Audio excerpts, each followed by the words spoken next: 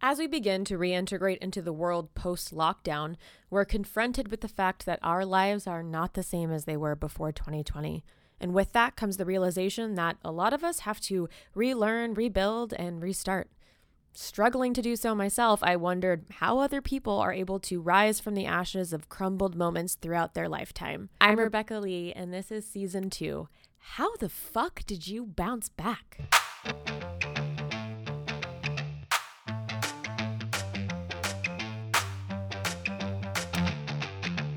Thank you so much for joining me, Josiah. I'm so excited to talk to you because we haven't caught up in a hot minute, and I'm excited to hear about what's going on in life and then talk about how the fuck you bounce back from shit. So thank you for being here. Thank you for having me. I'm happy to be here. And yeah, it has been a minute. Yeah. So let's just, I usually start off with this question. Can you think of a moment in your life, a low point, a struggle, a challenge that you're most proud of overcoming? And it can be childhood, adolescent, adulthood, whatever. Huh. I know it's a Wow. big We're question. starting deep. I know. I try Oh to my. get in there. We can start light and then get deep. We can start deep, whatever you want. Yeah, I don't know. It kind of depends on the day. Yeah. Sometimes I think I'm like, good job getting out of bed. And other times I'm Yeah. like, oh yeah, I totally did lift that mountain when I was 16. I can't believe I got through that. Yeah. It kind of depends on the day. We'll have to find that moment. Let's find it. By the end of this combo, I think I'll We'll know. find it. So tell me, let's just go back. Where did you grow up? What city? Do you have any siblings? Give me the rundown. All right. I was raised in Wyoming. So Okay. my hometown, yeah, and my hometown had about 3,000-ish people, three stoplights. My dad at one point was the principal of my high school. He was the driver's ed teacher, the volleyball coach, the track coach. Um, Fuck. just kind of one of those towns where, people have multiple roles and you know everybody. Did you Um, like that or no? I like it more and more now. I think at the Mm. time when I was a kid, I think I was a little more angsty and was like, people in big cities, like they really have it figured out. And now I'm like, no, no, they don't. I know. I feel the same way. Yeah. Okay. So are you an only child? Do you have siblings? I do have siblings. I have an older sister, I have a younger brother, and then I have another sibling that I found out about later in life. We're not Okay. really close, but I mean, I definitely like consider them family because they are by blood. Yeah. Do you feel comfortable talking about that at all? Or is that like a little thing to keep to yourself? I mean, I already brought it up, so I know, but wouldn't that be funny if I was oh, like, but we like can't talk about that? I don't know, we maybe. Well, when did you find out about this other sibling? Because you're the second person I know that I've ever met that has said that. So I think it's like an interesting thing. And like it's not obviously maybe it's not common, but it does happen. Like you're the second person I've talked to. I think it's more common than we know. And the Mm-hmm. weird thing is, you say, okay, I know one other person. This happened to me. If this occurred in my life Sure. on my timeline, I think I had to have been about 24 and I was living in the Virgin Islands. And it came up a week after I had a conversation with a coworker who was talking about how she found out she had a sibling via Facebook. And I'm like, that's so crazy. And like, I kind of watched how she handled it and the approach she took. And I was like, wow, that'd be crazy. Fast forward like a week and a half. I same shit, same way. Someone found me on On Facebook? Facebook. Totally. Wait, what Yeah. happened? Someone reached out to you? Yes. And I get this message and someone tries to add me as a friend. And I think you might know my accounts are private. I usually don't add people I don't know in person unless they're like a friend of a friend that's like, hey, so and so said to add me. So, I'm screening people. I'm like, huh. And I like click on this person. I'm like, I don't know them, no mutual friends. But as I looked at them, I was like, oh, this person's related to me. There's no way they're not. Like the resemblance to my older sister was striking. Okay. And I'm like, and then I looked at the age demographic and I'm like, I have another sibling.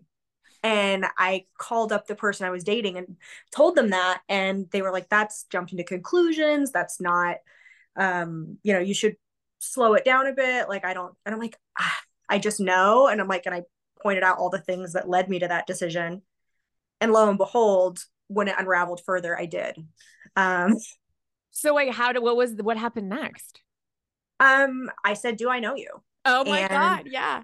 that's a one thing about me is I don't usually leave the ball in someone else's court. Yeah. Like if I have a question, I'm like, okay, let's drive this. But I'm like, hey, do I know you? Like, why are you I asking? love that quality about you. I relate to that, but like I love a direct, like, let's just like answer the question. You know what I mean? Like, let's just answer the question. We don't need to like flowery language it up. And like Thank I you. very much appreciate like a direct when someone's very direct with me. So Yeah, thank appreciate you. that. I'm like, I don't know any other way to be. So I was like, hey, what do I know you?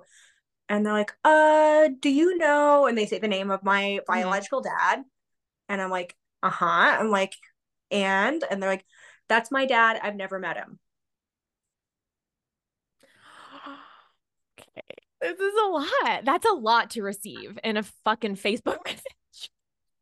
It is. And I was like, at the time, it felt even crazier because I was 24. So when you're 24, something happens and it feels like the sky falls. At least for Mm-hmm. me, I don't know. Maybe the youth are a little more level headed than I was, but I think it's like this load of information.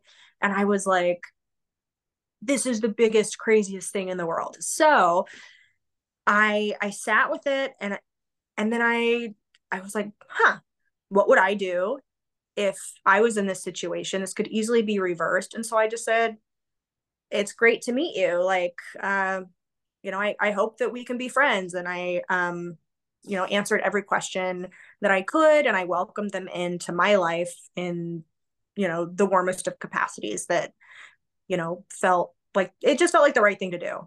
Yeah. I mean, also, it's like that takes a lot of, for that person to reach out to you. Like, I'm sure, like, that's hard. That's not easy.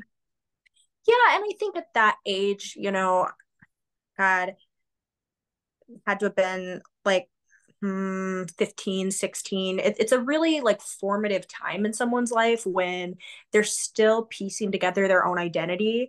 They're still like, what makes me me? And so you look to family to kind of fill in the blanks. I think especially at that age. Mm-hmm. And I knew, having been there 10 years prior, um, not in the same capacity, but having been a teenager, I knew how important interactions are at that age. Yeah. And so I just Yeah. really tried to be as mindful and cognizant of that, Was, as yeah. Was that like like, was it very shocking to you? Like, I don't know your relationship, like with your parents, or like, were they still together? Was this super shocking? Was it like kind of understandable? Like, fill me in on like how you felt at that time.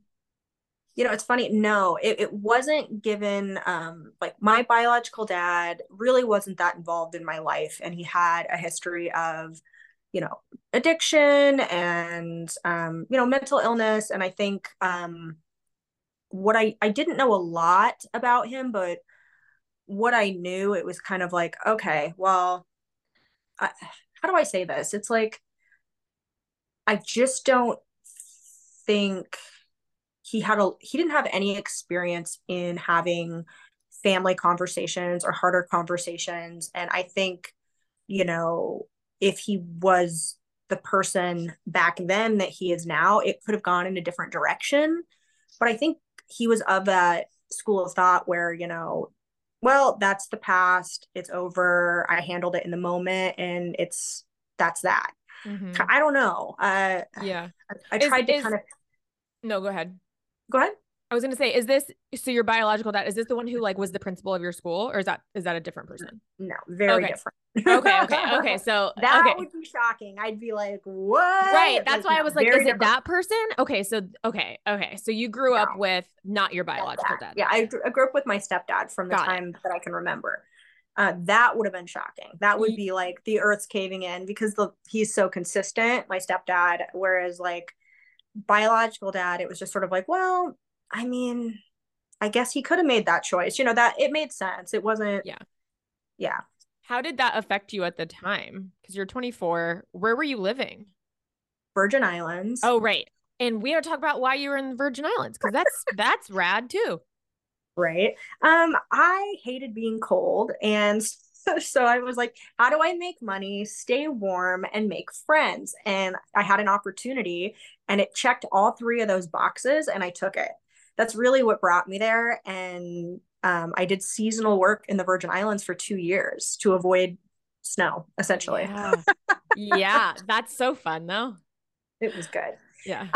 To answer your question about how it affected me at the time, I don't know. I think there's elements anytime you find something out that affects your identity. I think because being a sibling is an identity, being a family is an integral part of people's identity. I think I felt betrayed.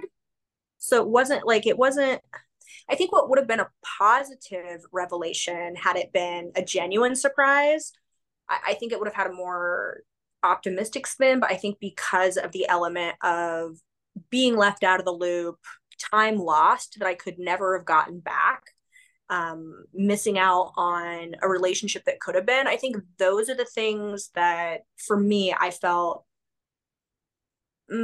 I felt it should have been brought up much, much sooner. And I didn't like the way that I found out. I didn't feel like it should have been raised by the sibling. I felt like it should have been raised by the parents. Like this, hey, by the way, this is a decision I made. This is, like it just felt like it came out of left field. And so I had to interpret the information that way. I think they could have gotten ahead of it. Yeah. Do you feel like that has affected you long term in terms of like, it sounds like, and correct me if I'm wrong, it sounds like you felt like you said the word betrayed, and like maybe like there was some trust that was broken. I'm assuming that, but I could be wrong. I that's accurate. I feel like I mean, long term, I think it made me more I don't know what impact it had other than I'm a lot more understanding for people who've gone through it. Like it did I think I don't know. Yeah. Yeah, Yeah. I don't know. I haven't seen that long-term effect yet. Maybe Yeah. I never thought about it. Yeah. That's a huge revelation. You're talking about like identity a lot. Do you feel like has that been an easy thing for you to figure out about yourself? That's been a journey. I Yeah. I've For been me too. That's why I bring it up. right. And I think what's interesting, at least this morning, my one of my car in traffic thoughts was so much of identity has to do with attachment and what we're attached to in the moment, or in a specific any given period of time. And that's integral to the identity we have. And then my friend Mike, we were talking about this over coffee today. He said that, for example, like his wife is a model, and she's been the same look, same weight, same everything for years. And a couple of years ago, she was too small to be plus size, but too big to be. But because popular culture has shifted in its definition of what that means, now she's in that sweet spot and she's working all the time. Yeah. And the conversation that led to is I was like, it wasn't that she wasn't what she currently is. It's that it took society or the lens that, time to catch up. And I think, being ahead of, I don't know, I'm going to phrase this right, but being ahead of the zeitgeist in something, I think that's, I don't know. Yeah, I could go off on this. Yeah, no, that's the thing about being in entertainment or being an artist or anything in that world is that like sometimes it's not that whatever you're creating, whether it's like whether you're the brand or the art you're making or whatever, sometimes it's not that that's not good. It's that like society hasn't caught up to that yet. And I think like that's hard to remember in the moment as artists being like, oh, I'm not, it's easy to take that. It's easy to take, oh, I'm not finding quote unquote success, I'm going to quit. versus like I'm gonna stick it out because society will catch up to it to this eventually. But it's so Yeah. hard. You really have to just like stick it out, which isn't easy.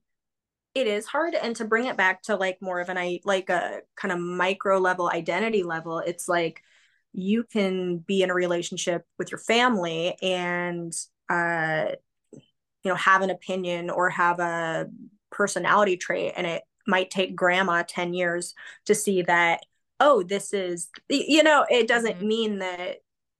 I don't know. It's Yeah, it like, I doesn't mean think that that, you're like bad or like, yeah, I say bad, but that's yeah, just like a, you know bad what I or mean? not. Yes, Yeah. in quotes. Yes, exactly. Yeah, totally. Yeah, that's so interesting to think about. Yeah. It happens on that like individualized scale. It happens within families, and then that also happens in artistry and um, kind of social movements, everything. Which Mhm. I just think it's human to where if you're innovating, if you're growing, which we all are, I think, yeah, there's It's that. such a fine line because it's like you want to do what is currently popular so you get paid, right? But also you don't want to compromise your vision. So it's like how do you know what I mean? It's like how do you balance that? Yeah, I wonder. I think if we lined up 100 people who had completed projects that we viewed as smashing successes, I think that there would be that story arc in most of them. I think that, you know, and everyone would probably have a different approach they took, and maybe there'd be overlap. But I think that'd be a good a Yeah, because little I feel like was study. it Squid Game or something that was like on the they were working on it for like 7 years or something, and they were like, I no, think it this was isn't 10. 10. I think it Yeah. was 10, and they were told no, no, no. And then it's like, yes, yes, yes. And just to that point, I was doing a show. I had said, I think we should subtitle this scene. It was my creative suggestion, and they said, absolutely not. People don't read subtitles. And I pushed back creatively and said, I beg to differ. Squid Games just hit number one. And they were like, touche. And so subtitles ended up going in. I mean, but I think people forget that Yeah. they're like, oh yeah, we did watch Squid Games and it was subtitled. You're right. Like, I don't think it was like a deliberate, no, we don't No. want to do this. I think they just forget, like, wait, we can do that. Yeah. And then from like a business standpoint, it's like knowing what to push back on and what to like let go, which I think is like very hard to discern between those two things too. Tying it back because you're a TV producer, you're doing like what are you doing now? Talent influencer manager is what is on your Instagram bio. But I need to know like what does that entail? How did you get into producing? How did you make this change? I want to know all the career stuff. Okay, sweet. Let's see if I can even make sense of it. For the past like 6 years or so, I was producing TV like exclusively, like not doing anything else, only making shows. Unscripted, so like documentary, true crime, doing like car shows, doing, lots and lots of talk shows, shit like that. I did that. And then before that, I had been at a talent agency. So working under the CEO, I'd worked in the digital department, I worked in the literary department. So that was representation on the agency side. And now I'm like, okay, done a bunch of shows, kind of sick of that grind right now. I'm like, I need a little change. I like people, I like talent. How do I love career building. I love all of that project oriented stuff. So I'm like, how do I find that sweet spot? And so right now I'm managing influencers for a brand. Okay, cool. And how is that? Like what is your day to day like? How cuz that sounds very challenging for me. It, Mostly because I'm truly right now I'm like I need to find someone to run my social media page because like I don't have any interest in it and like I don't know about you, but if I don't have interest in a thing, it will never get done. If I love the thing, I will fight for it. But if I don't want to do it, it's never going to happen. So I'm like, "Ugh, how do that's you yeah. That's interesting to me, and I'll challenge you on it for just a second. Challenge I me. don't think a lot of people have interest in brushing their teeth, but they do it twice a day. Yeah. It's one of those things that like if you don't have an interest in it, like you don't have to love it to do it. I think there's things where you're like, okay, this is a daily task of living. I put the same energy into it as I do with brushing my teeth or combing my hair. There's I'm sure if you get a new toothpaste, it's exciting for a week or whatever, but it's like you can find ways to like trick your brain into doing shit. But I think for tasks that like don't excite us, I still think I'm kind of one of those people that doesn't subscribe to that. I have to love it to do it and be good at it. There's plenty of shit that you do every day that you're not even thinking about, that you're good at, that you don't think about. So it's like, I don't know. I feel like there's ways to hack that. Yeah, I need to take a class from you on how to hack that big time. So what is your like how do you manage influencers? It's What does that look interesting. like? Yeah, because it looks different depending on where you're at. But from Right. the brand perspective, you have so I inherited like a built-in team, and they do many things for the brand, and you also try to help them in their own career. So it's less traditional than like being a manager at 3 Arts or something like that. Like Mm-hmm.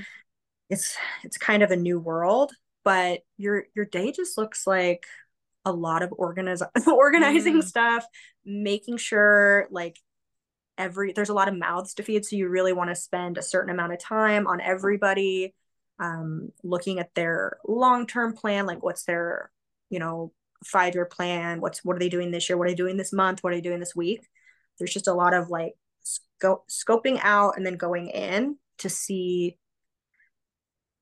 Yeah, that takes what like it feels like that takes so many different parts of your brain because it's like not only is it creative, but you also have to be good at like organization, which that's hard to be able to do both of those things. So that's a it challenge. is.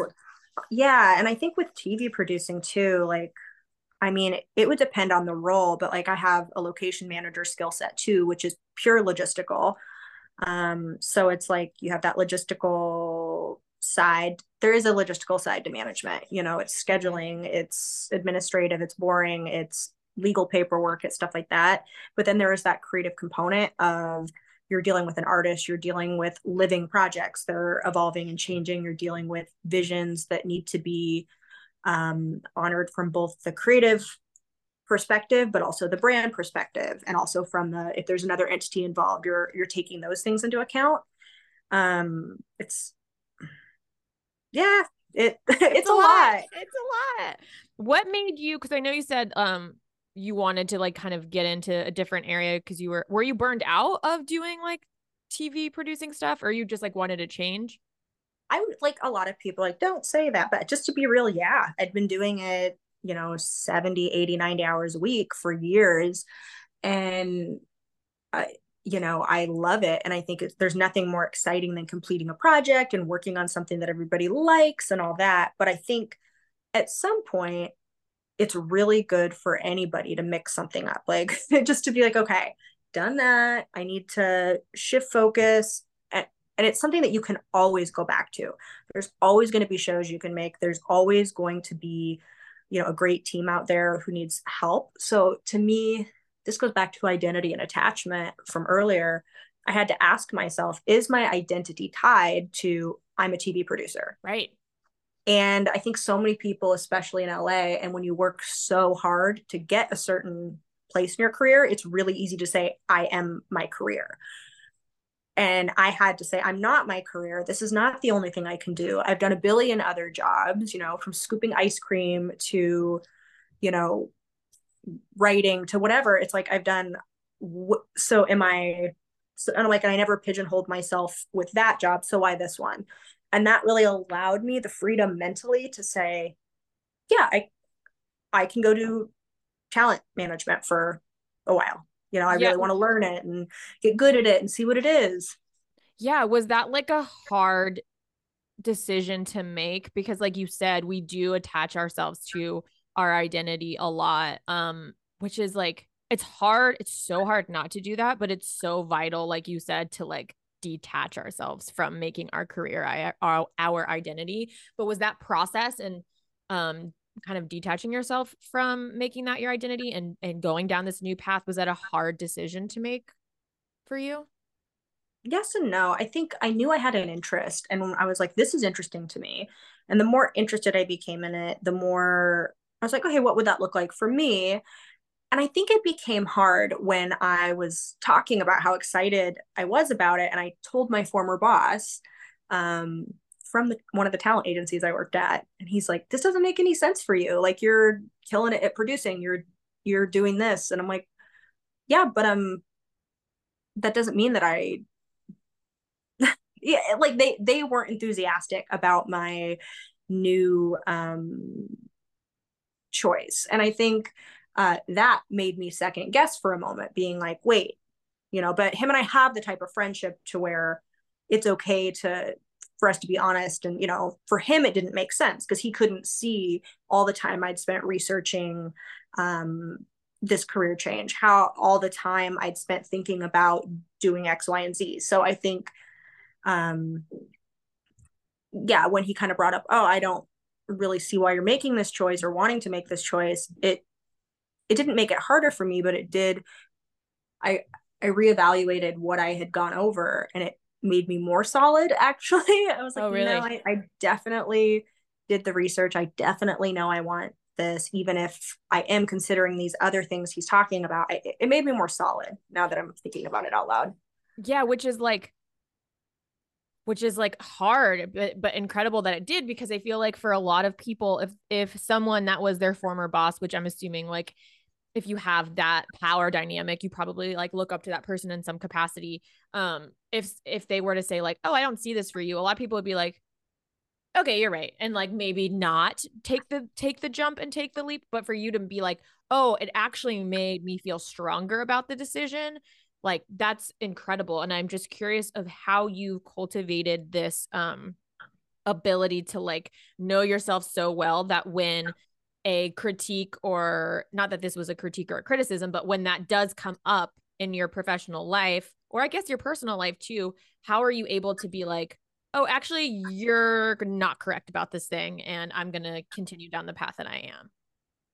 That's a good question. I think in this instance, it was easy because even if he didn't like immediately say, yes, this is the thing for you, because I have friends that do that, they instantly get it, they jump right there.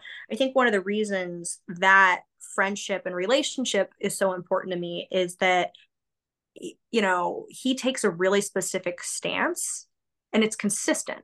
So, and I know it isn't like him trying to throw me off or make me second guess myself. It's like he's coming at it from a really specific angle. And because I know how his brain works, he's usually pretty linear. Um, to him, it I could see why it didn't make sense. So I guess it took not feeling. This might be a broader thing, but I think uh, if someone feels attacked, or if I was going to him for validation, let's say, if I was Mm, going to him to say, I've made this choice and don't you think it's a great idea? And I need you to sign off on it. And that's going to make it more valid for me. That would have hurt if he would have been like, no, this doesn't work. But I think because I didn't offer it up, like, this is only good if you sign off on it. And it was more like I've been thinking about this and this is why. And then he honestly said, well, that to me, that doesn't make sense for you because this. I, I think it's really easy for me to have that distance and say, well, from his perspective, of course it doesn't make sense because the last conversation we had, I was on a show, I was doing this. So I'm just looking at it from based off the last interaction we had and where he saw my career trajectory going. Um, I guess it was just getting into his perspective and filling him in on why it led me there. And he was like, oh, well, I didn't know that. Like, that makes more sense now. And so I don't know. I think there's a certain base level of respect that has to be there. And I wasn't going to him to validate it. right. Have you ever found yourself in a situation where you were going to someone to get some sort of validation and you didn't receive the answer that you wanted? Of course. And I think what's important there is that people look, I can get butthurt about something, but at the end of the day, I still have to take accountability for the fact that I brought it in wanting a certain outcome. And I may as well give somebody a script if I want them to say exactly what I need them to say in that moment. And there's certain friendships and certain relationships where you can say, hey, guess what? You're about 10 miles off from where I need to be right now. Please listen. Like there's certain people in your life where you can who can do that with me, who I can do that with them, and you can make that adjustment in that moment. The trust is built, the respect is there, that can happen. Other times it's like if that person is not important enough and close enough with you to be able to do that, why would I be telling them something that would impact my life or my well-being that much? Like, Yeah. So I think some of it is I try to take accountability on who's getting access to that type of emotion or energy of mine. Yeah. You know, Yeah, it sounds like it's like considering the source of the information almost. Which is so important, but it's hard to remember that if you're like super passionate about the thing and you want everybody to get on board with it, but like remembering that everybody comes from different walks of life and they have different thoughts in their heads. And but I'm just so impressed at how you know yourself and you don't give a and this is from me, which is like, I could be assuming things, but it seems like you know who you are, you know what you want, and you don't give a fuck if people, it's like if you jump on board, great. If you don't want to jump on board, great. But it seems like you're very self-assured in like who you are and what you want. Am I like in the ballpark? yeah, I think that's accurate. But I think it's easy to look at like the outside partner. What I want people to know is that yes, I'm confident. Yes, I prioritize my needs and myself.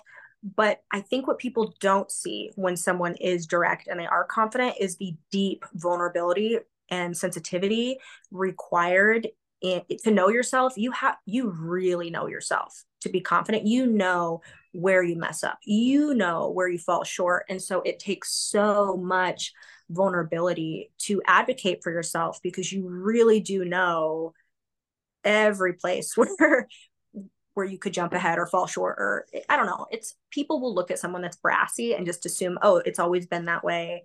But oftentimes it comes from lots and lots of opportunities where you really were like, I should have said this, or you know what, I didn't. I really felt like that meeting didn't go the way I needed it to, and they walked away not knowing what I really wanted. And I think when you've been through enough situations like that in your life, as we all get to at a certain point, you have to take the reins and say, look, I can't control the outcome, but I sure as hell can control my narrative and my portion of what's mine to control. Yeah, I relate to that so much too, because I feel like I am viewed at and it's because of what I put out there, right? It's not like I'm like, well, why do people think this of me? I'm like, well, no shit, I'm aware. Like I put out a very like strong, opinionated, assertive thing, but you're totally right. And that comes from a place of vulnerability, which is not talked about enough. It's not.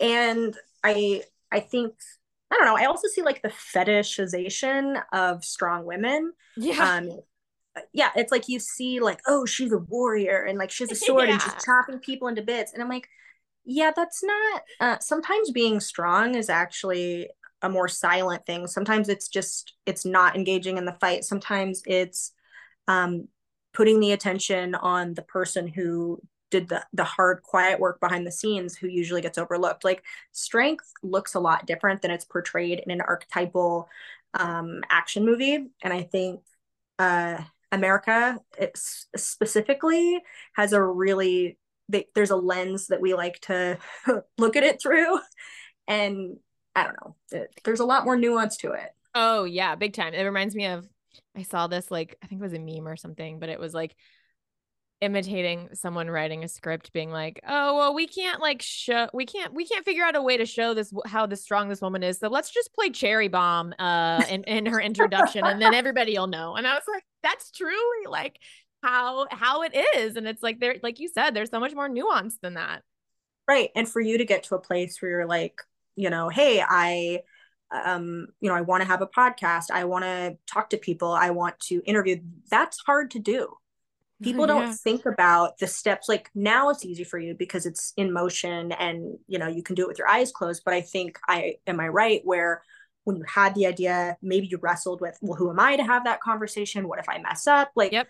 those wrestling thoughts that everybody has before you take that leap into that next step, that's there for everybody. And so that confidence you have is earned. You have a right to say, well, this is, from my experience, this is what it looks like, because it does. So it's like to trust that, I think, is critical. Yeah, I mean, the first season of this podcast was literally called How the Fuck Did You Get So Confident? And it was because I didn't have the confidence. And I was like, I need to like talk to people who seemingly are very confident, which really did show me that like confidence is not the most opinionated or loudest or friendliest or warmest person in the room. That confidence looks in so many different, it's not as like cliche as we think it is. There's so many other aspects to confidence. Yeah, and I think, I don't know if confidence has the same subjective quality that beauty does, but Mm. I think there is a confidence shows up in different ways. And it takes being confident to recognize when someone's confident. Because Mm-hmm. I'm sure you can do this. I can spot arrogance and fake confidence really quickly.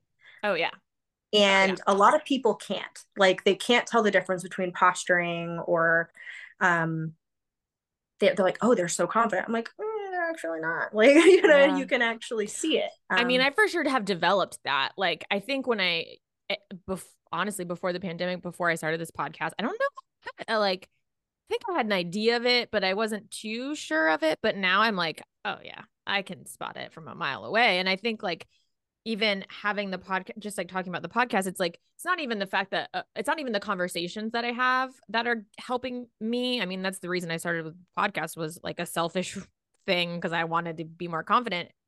I do get help from tips and tricks and talking to people, but also just learning a new skill. I had no idea what the fuck I was doing. I didn't know how to work them. I didn't have any of this equipment. I didn't know what I was doing. I've never edited anything before. And so I think that, like, I know we weren't really talking about this, but like to build your confidence, it's really helpful to like learn a new skill and be like, oh, I Absolutely. fucking did that, you know? Absolutely. And to witness yourself learning it. I think a lot of people will check out of their own process while they're experiencing it. And I think if you can sit with yourself while you're learning something and watch where you frustrate and watch where there's those moments where you surprise yourself, you're like, ooh, I fucking got that faster this time. I think, really, people like, you need to love yourself. It's like, I think that starts with having an actual relationship with yourself and being present. Oh my Like God. Yeah. every day you are literally doing something brand new. I don't care if it's a routine, it's still, you didn't do it today. And so it's like there is an opportunity for innovation. There's an opportunity to improve. There's an opportunity to fuck it up. There's an opportunity for it to go in a different direction. Like everything. And when people really hone in on that, they start creating from the present. Like, I don't know, it's pretty magical. Mm-hmm. Yeah. How have you developed this presence with self? Have you always had this quality, or is this something that like you've had to work on? And if so, like how do you work on it, or how have you in the past? I had neglectful parents. No, no. I think I just had I did spend a lot of time kind of alone as a Mm-hmm. kid. I spent a lot of time doing activities like having to figure stuff out on my own. Yeah. And I think there comes a certain point in your life where you realize you're with yourself. Like you start journaling or you start writing or you start creating something. And I think, I don't know what age the brain develops where you realize that your consciousness is connected to you. I don't know. Like you Mm-hmm. just you realize like, oh, I I'm doing this. This is me. And I think that made me as a kid realize, well, I don't like that, or oh, I like this. And then really just sort of figuring out, I don't know, that discovery. I don't know. I'm still discovering shit about myself where I'm Oh like, yeah. ooh, I don't know. I've never Yeah. thought about this out loud. It's coming across as very ethereal. I'll find a way when we hang up to like condense it into one sentence. I'll be like, Yeah. wait, what I meant was Text me this. and then I'll add a little, this is what, just, you just text me. Um, yeah. Do you do like on a, in a, like a daily practice sense? Do you like, do you do therapy? Do you meditate? Do you, cause just talking to different people, everybody has their own way of being with themselves and developing a trust with themselves. And it just looks different for everybody. So I'm wondering like how you're like, how that affects your day to day. I definitely meditate. I have a little meditation teepee in my room. I always liked meditating. I journaled a ton as a kid. Like I kept a diary from the time I could write. I saw that in movies, and I also know that my mom kept one. And I remember she had doodles. I definitely read it, and You should there were honestly just like find that journal and do like a Instagram live readings. reading. You Yeah. just break into my parents' home. And just Yeah. get I have a friend who used to be like super Christian and she has a journal of her being like Jesus would not be proud of me today. And she'll like read her old journal entries and she's like so embarrassed by it. And I'm like, this is funny shit. Anyway, interrupted you. Exactly. And it's like I kept a journal, like we're talking from like first grade. And I think that I can't, looking back, that was such a huge factor in reflection, self-reflection, separating my identity from other people's, because whether I knew it or not, I was writing my experience, which, now as an adult, they tell you how important it is to do that. So I'm glad that I had that growing up. Yeah, And because then, like I feel like during that age specifically, it's easy for people for kids to be like, well, I want to fit in, so I'll do what everybody else is doing. But it sounds like when you're journaling, you had a chance to figure out like what you liked and what you didn't like instead of just doing what everybody else did, which is like I wish I had done that. It sounds like it was very helpful, informative for you. it was, and there was this website, this is aging me, but like a live journal and I know and exactly what dead you're talking about. journal. Yeah, yeah, yeah. That was what I spent my time on. There was no Instagram. And so it was like what I loved about that site. I still had my nightly journal, but this was more of a community of journaling. And it was in its original state, it was pure journaling. And then you found quote unquote friends online who are like reading about your life. And at that age, it's pure stream of consciousness. There is no, I'm trying to get branded deals. There is no, oh, I'm writing this with and it was anonymous. So I could write every dark thought, and there were like little star emojis or things that like happy thought Mm-hmm. I had, that would go with that. There's music you could put to it. It was really like just an interactive journal. And I'm still friends with people that I met on that site in That's real so life today. incredible. Who I could say that? I Like, know, like I never like made internet friends. I think I like barely missed that like moment where it happened, but I have friends who are like, oh yeah, we like met on Tumblr or MySpace or LiveJournal and like we've been friends and it's like 20 years and like I just think that's so incredible and like I love that it was anonymous. I didn't know that. Because that it really could, like makes it gives could you be. like safety, you know? Yep, it could be anonymous. And I had an anonymous account. But yeah, that brought me back. That was another. And then sometimes you'd read about, you could just scroll through and read a random person's journal. And sometimes it was so interesting and sometimes it was so sad. Or, you could like change it. I think you could go to like, oh, what's someone in Germany doing? Like it, it Damn. was just, it felt to me like the beginning of, connecting on a bigger level. See, like that's the type of social media I could get behind, you know? Right? Not that like I know I'm gonna go on a social media rant, Do but it. Do it. like that I could get behind that because like it's the authenticity that I like. I very much like. I mean, it's why I have a podcast. I love talking to people about just themselves. It's so interesting to me, and I feel like we connect better than like photos on Instagram. But I could be wrong. That's just like my opinion about it. No, I think you're right. I think that Instagram is fun, but it's such a limited media and it changed. Like if you go back to your first ever Instagram post, and compare it to your last one, like none of us are, look, I could hate on people who are what is it, orchestrating an image, is that the right word? Sure. But if you go back to your first three posts to your last three posts, I guarantee we're all influenced by the aesthetic overhaul that Instagram pushed us to. You know, Mm-hmm. we're all yeah, it just, that's by nature, we're social creatures, and if the rules are changing in this social arena that we are interacting with, by default we're going to follow those rules. And so I think it's a really limited interaction, and no, it did lose a lot of its purity. Yeah. And also it's like, as if you're a self-employed person, an entrepreneur, your own business, then you do kind of have to have a brand if you want to get jobs or if you want to sell whatever. And so like in my head, I'm curious to know your thoughts on having like two Instagram pages, like one that's private, that's actually you, and then one that's brand specific, or because you seem like very, very savvy in terms of social media. So I'm just curious about your opinion on that. Thanks. What my professional opinion on that is yes, and Mm-hmm. my personal opinion on that is yes, Yeah. because uh, I think it's important to, because look, there is, if you are representing a brand and you're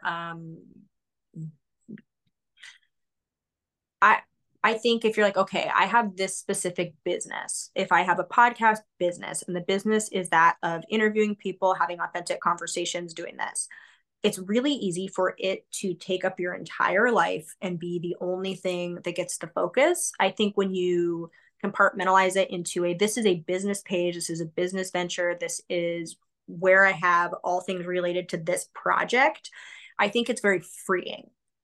Um, you know, and then if you wanted to post about it on your personal page, then it's authentic and you're not Mm-hmm. plugging it there. You're not needing people, you know, it's separate from, I prefer it. I think, Yeah.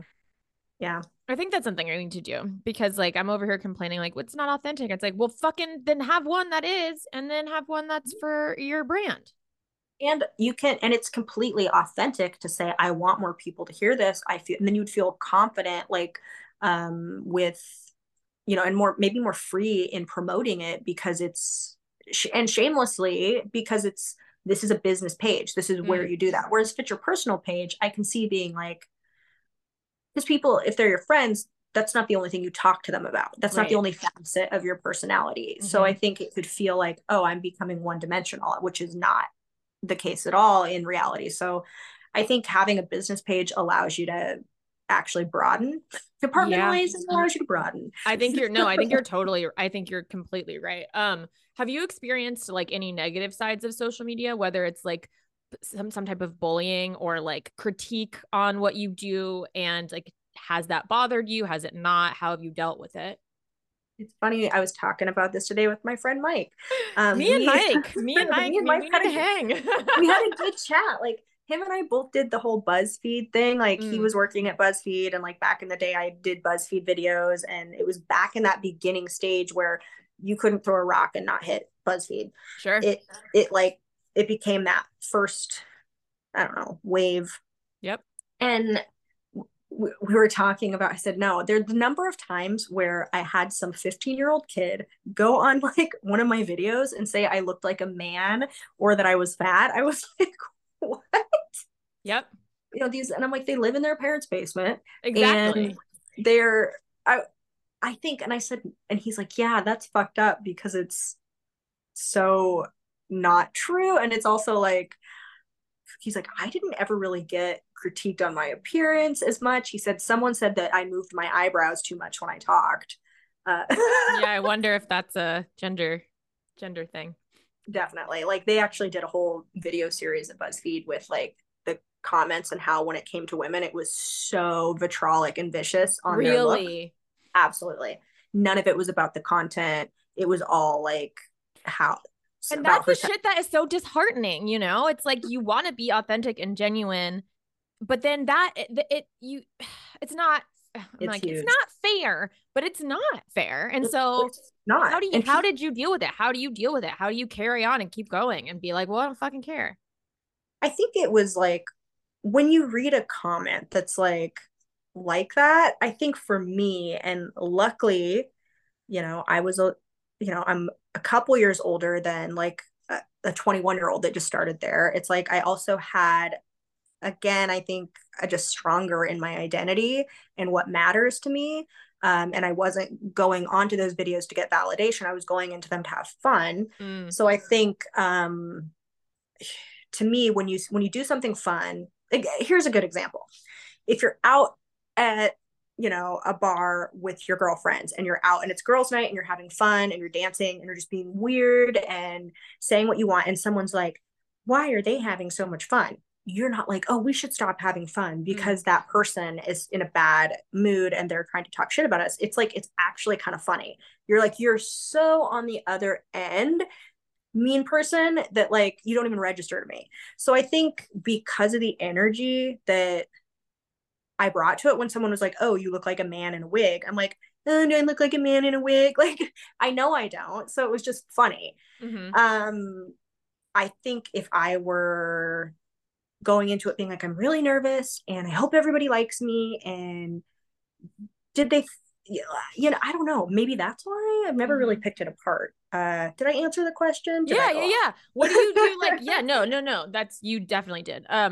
Do you experience that now, like at all now with your social media? Like any sort of negativity at all? My accounts are private. So it's like Oh, okay. the majority, and they have been since BuzzFeed. The second, uh, actually, I locked them up because of BuzzFeed. Like someone, this is like 10 years, what, 9 or 10 years ago? Yeah, like someone sent me like they were like masturbating or like doing, dick pics. Yeah, like creepy shit where I was like, well, now we're private for the rest of. Ugh. Yeah, Oh my God. I can't and fucking you've handle ruined it. it forever. No, Yep. I Yeah, no, seriously though. yeah. So I think that I saw that type of, and it was such a small thing, but it was like, I mean, not the dick. I don't remember what it looked like, but maybe it was. But I think, but I think I was like, dude, I'm not going to deal with. I'm not inviting this energy in my life. Like, bing, Mm, and I kept my accounts private. Um, and I kind of have a rule where I don't usually add somebody I don't know unless it's mm. a friend of a friend that, and they reach out and it's like a legitimate reason. Maybe I'll change that someday, but I feel like I'm in a good, and I'm glad I did that because I am in such a good spot where I'm like, I do not care what somebody says. I don't, um, but I think if I were more tender, or if like tenderhearted, or just starting out, or didn't have a good support system, or like that shit, that vitrolic shit gets in even the most confident person's head. Right. It is hateful because, like, don't they do that study with plants where they're like, fuck you to a plant? And then they're like, I love you to a different plant. And like one What? of them grows and like one of them dies. Oh my God. I didn't know this, but all right. That's good to know. It's like, I'll find the study and send it to you. Yeah, It's like, that's so interesting. and I think it can be, and sometimes people rise above shitty energy, blah, blah, blah. But I think if you can minimize unnecessary negativity in your life, it's best to do it. And if you have a really easy way to do that, do it. You can actually filter out the type of comments you get, Hmm. because occasionally someone will repost something, and I've had people like try to add me and it'll say this message is blocked based off your word choices. So like the words slut, big boobs, Damn. certain sexualizing words that I Yeah, am like, I don't want to hear somebody, t- you know, of course. like buy me dinner before you talk to me that way. Yeah, exactly. Yeah. So it's like, there's, you can block certain words, like, and so every now and then I'll get like messages that are, it shows that they've been blocked. I don't know what they've said because it Hmm. takes care of that. But I think if I were someone that had like a huge following, and like, I would absolutely be utilizing the fuck out of that. Yeah, I was gonna ask you, like, what do you tell the influencers that you manage? Like, how do you tell them to deal with negative comments or sexual comments or like anything like that? But it sounds like filtering out word choices or That's one way, but I think like reduce that's effective for me. But I think if it's like it kind of depends on, I would start with what is this hitting on? Because usually when something hits or triggers, it's not about what that person said, it's attached to something else. And that goes back to like our relationship with attachments. And I think it's really, really, really important to not give, for me to not give blanket advice about what worked for me in a certain situation, and Sure. for someone to really encourage somebody to go back to the root cause of like, why does this bother you? And then like unraveling it. And then when you know, unraveling it even further and saying, okay, how do I take my power back in this situation? What are my Yeah. actual options? What is mine to control? And you cannot control what other people say to you, but you certainly can control many variables and your next choices. And I think that's important, because anytime someone has told me, well, that shouldn't bother you, just block them. It doesn't address that, like, no, something just ting, like something really hurt.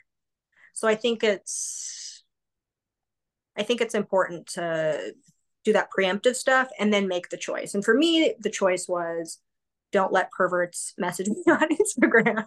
Yeah. And That that kind was very effective. Yeah, it kind of reminds me of I was having this conversation the other day about like mental health stuff and about medication, mental health medication specifically, because I'm on mental health medication. It's not a shock or surprise. I've talked about it many times on this podcast. Um but I do believe that I would if I'm on medication, I also need to be in therapy, because that reminded me of like, oh, just block them and move on. In my head, it's kind of like, oh, we'll take your antidepressant and move on. But it's like, well, we also need to deal with the underlying thing. Yep, Um, absolutely. And I think that's why what works for me, well, I can say, oh yeah, it's a similar situation in this. I again, I think it's like, just like I could, maybe it goes back to our thing on confidence. It's like outwardly, like taking your medication and doing therapy is the answer, right? But you're actually doing a lot more than that. You know, it's not just these two actions, it's the work that you did in between the sessions. It's the, I don't know, like there's yeah. like, Yep. there's a lot more that goes into it. So just taking blanket advice and saying, well, because I'm sure there's plenty of people that take their medication and they're like, well, how come it's not working? Mm-hmm. The so I think it's like, well, there's more steps, there's, and it could, you gotta do what works for you. It's like Mm-hmm. if someone, you know yeah, there's Yeah. just, we want to give like a quick fix answer, but sometimes it's a little bit more complicated. Yeah. I mean, I feel like we live in an instant gratification society at this point, like given the internet and social media, like just everything is very much like, do it, like text messaging, getting in touch with people. It's like, we want that quick fix, but like not always the answer. No, and it's like, there's also like you can tell when someone's wanting you to hurry with something. Like, I don't know, it's like being a kid at the drinking fountain, and when everyone's Mm, like, hurry up, it's like sometimes you would take just a little bit longer to like get your drink because you knew that someone was rushing you. And I mm-hmm. think the same is true if someone's, well, you know what, Rebecca, hurry up and feel less sad. Just take your medication and go for a run, and now it's over. It's like, I think there's a dismissiveness that's innate in that, and I think that is triggering. Yeah, that's completely I completely agree with you. Well, we are nearing our hour of talking. Absolutely a treat. I am so grateful that you have given me an hour of your time. Is there anything that if someone's going through a low point right now in their lives, and I know that this is going to be more of a blanket statement and something that has worked for you specifically, but is there something that has been helpful in your journey when you feel down or like depressed or you faced a challenge, you don't know if you can overcome it? Is there anything that has been helpful for you in your life? Yeah, validate yourself first. Like, your track record of getting through even the hardest things, if you're alive, it's pretty good. Like, Yep. so you're still there, you have the tools. Take a minute, take a breath, and it's going to be okay. Yeah. Remember who the fuck you are. Remember who the fuck you are. Thanks again. This has You're the been best. amazing. I love you. Love you. Thanks for listening to this episode of How the Fuck Did You Bounce Back with guest Josiah Elliott. Josiah is a television producer. She's currently a senior talent influencer manager. You can find her on Instagram. Her handle is Josiah Elliott. Thanks again for listening. New episodes every Thursday.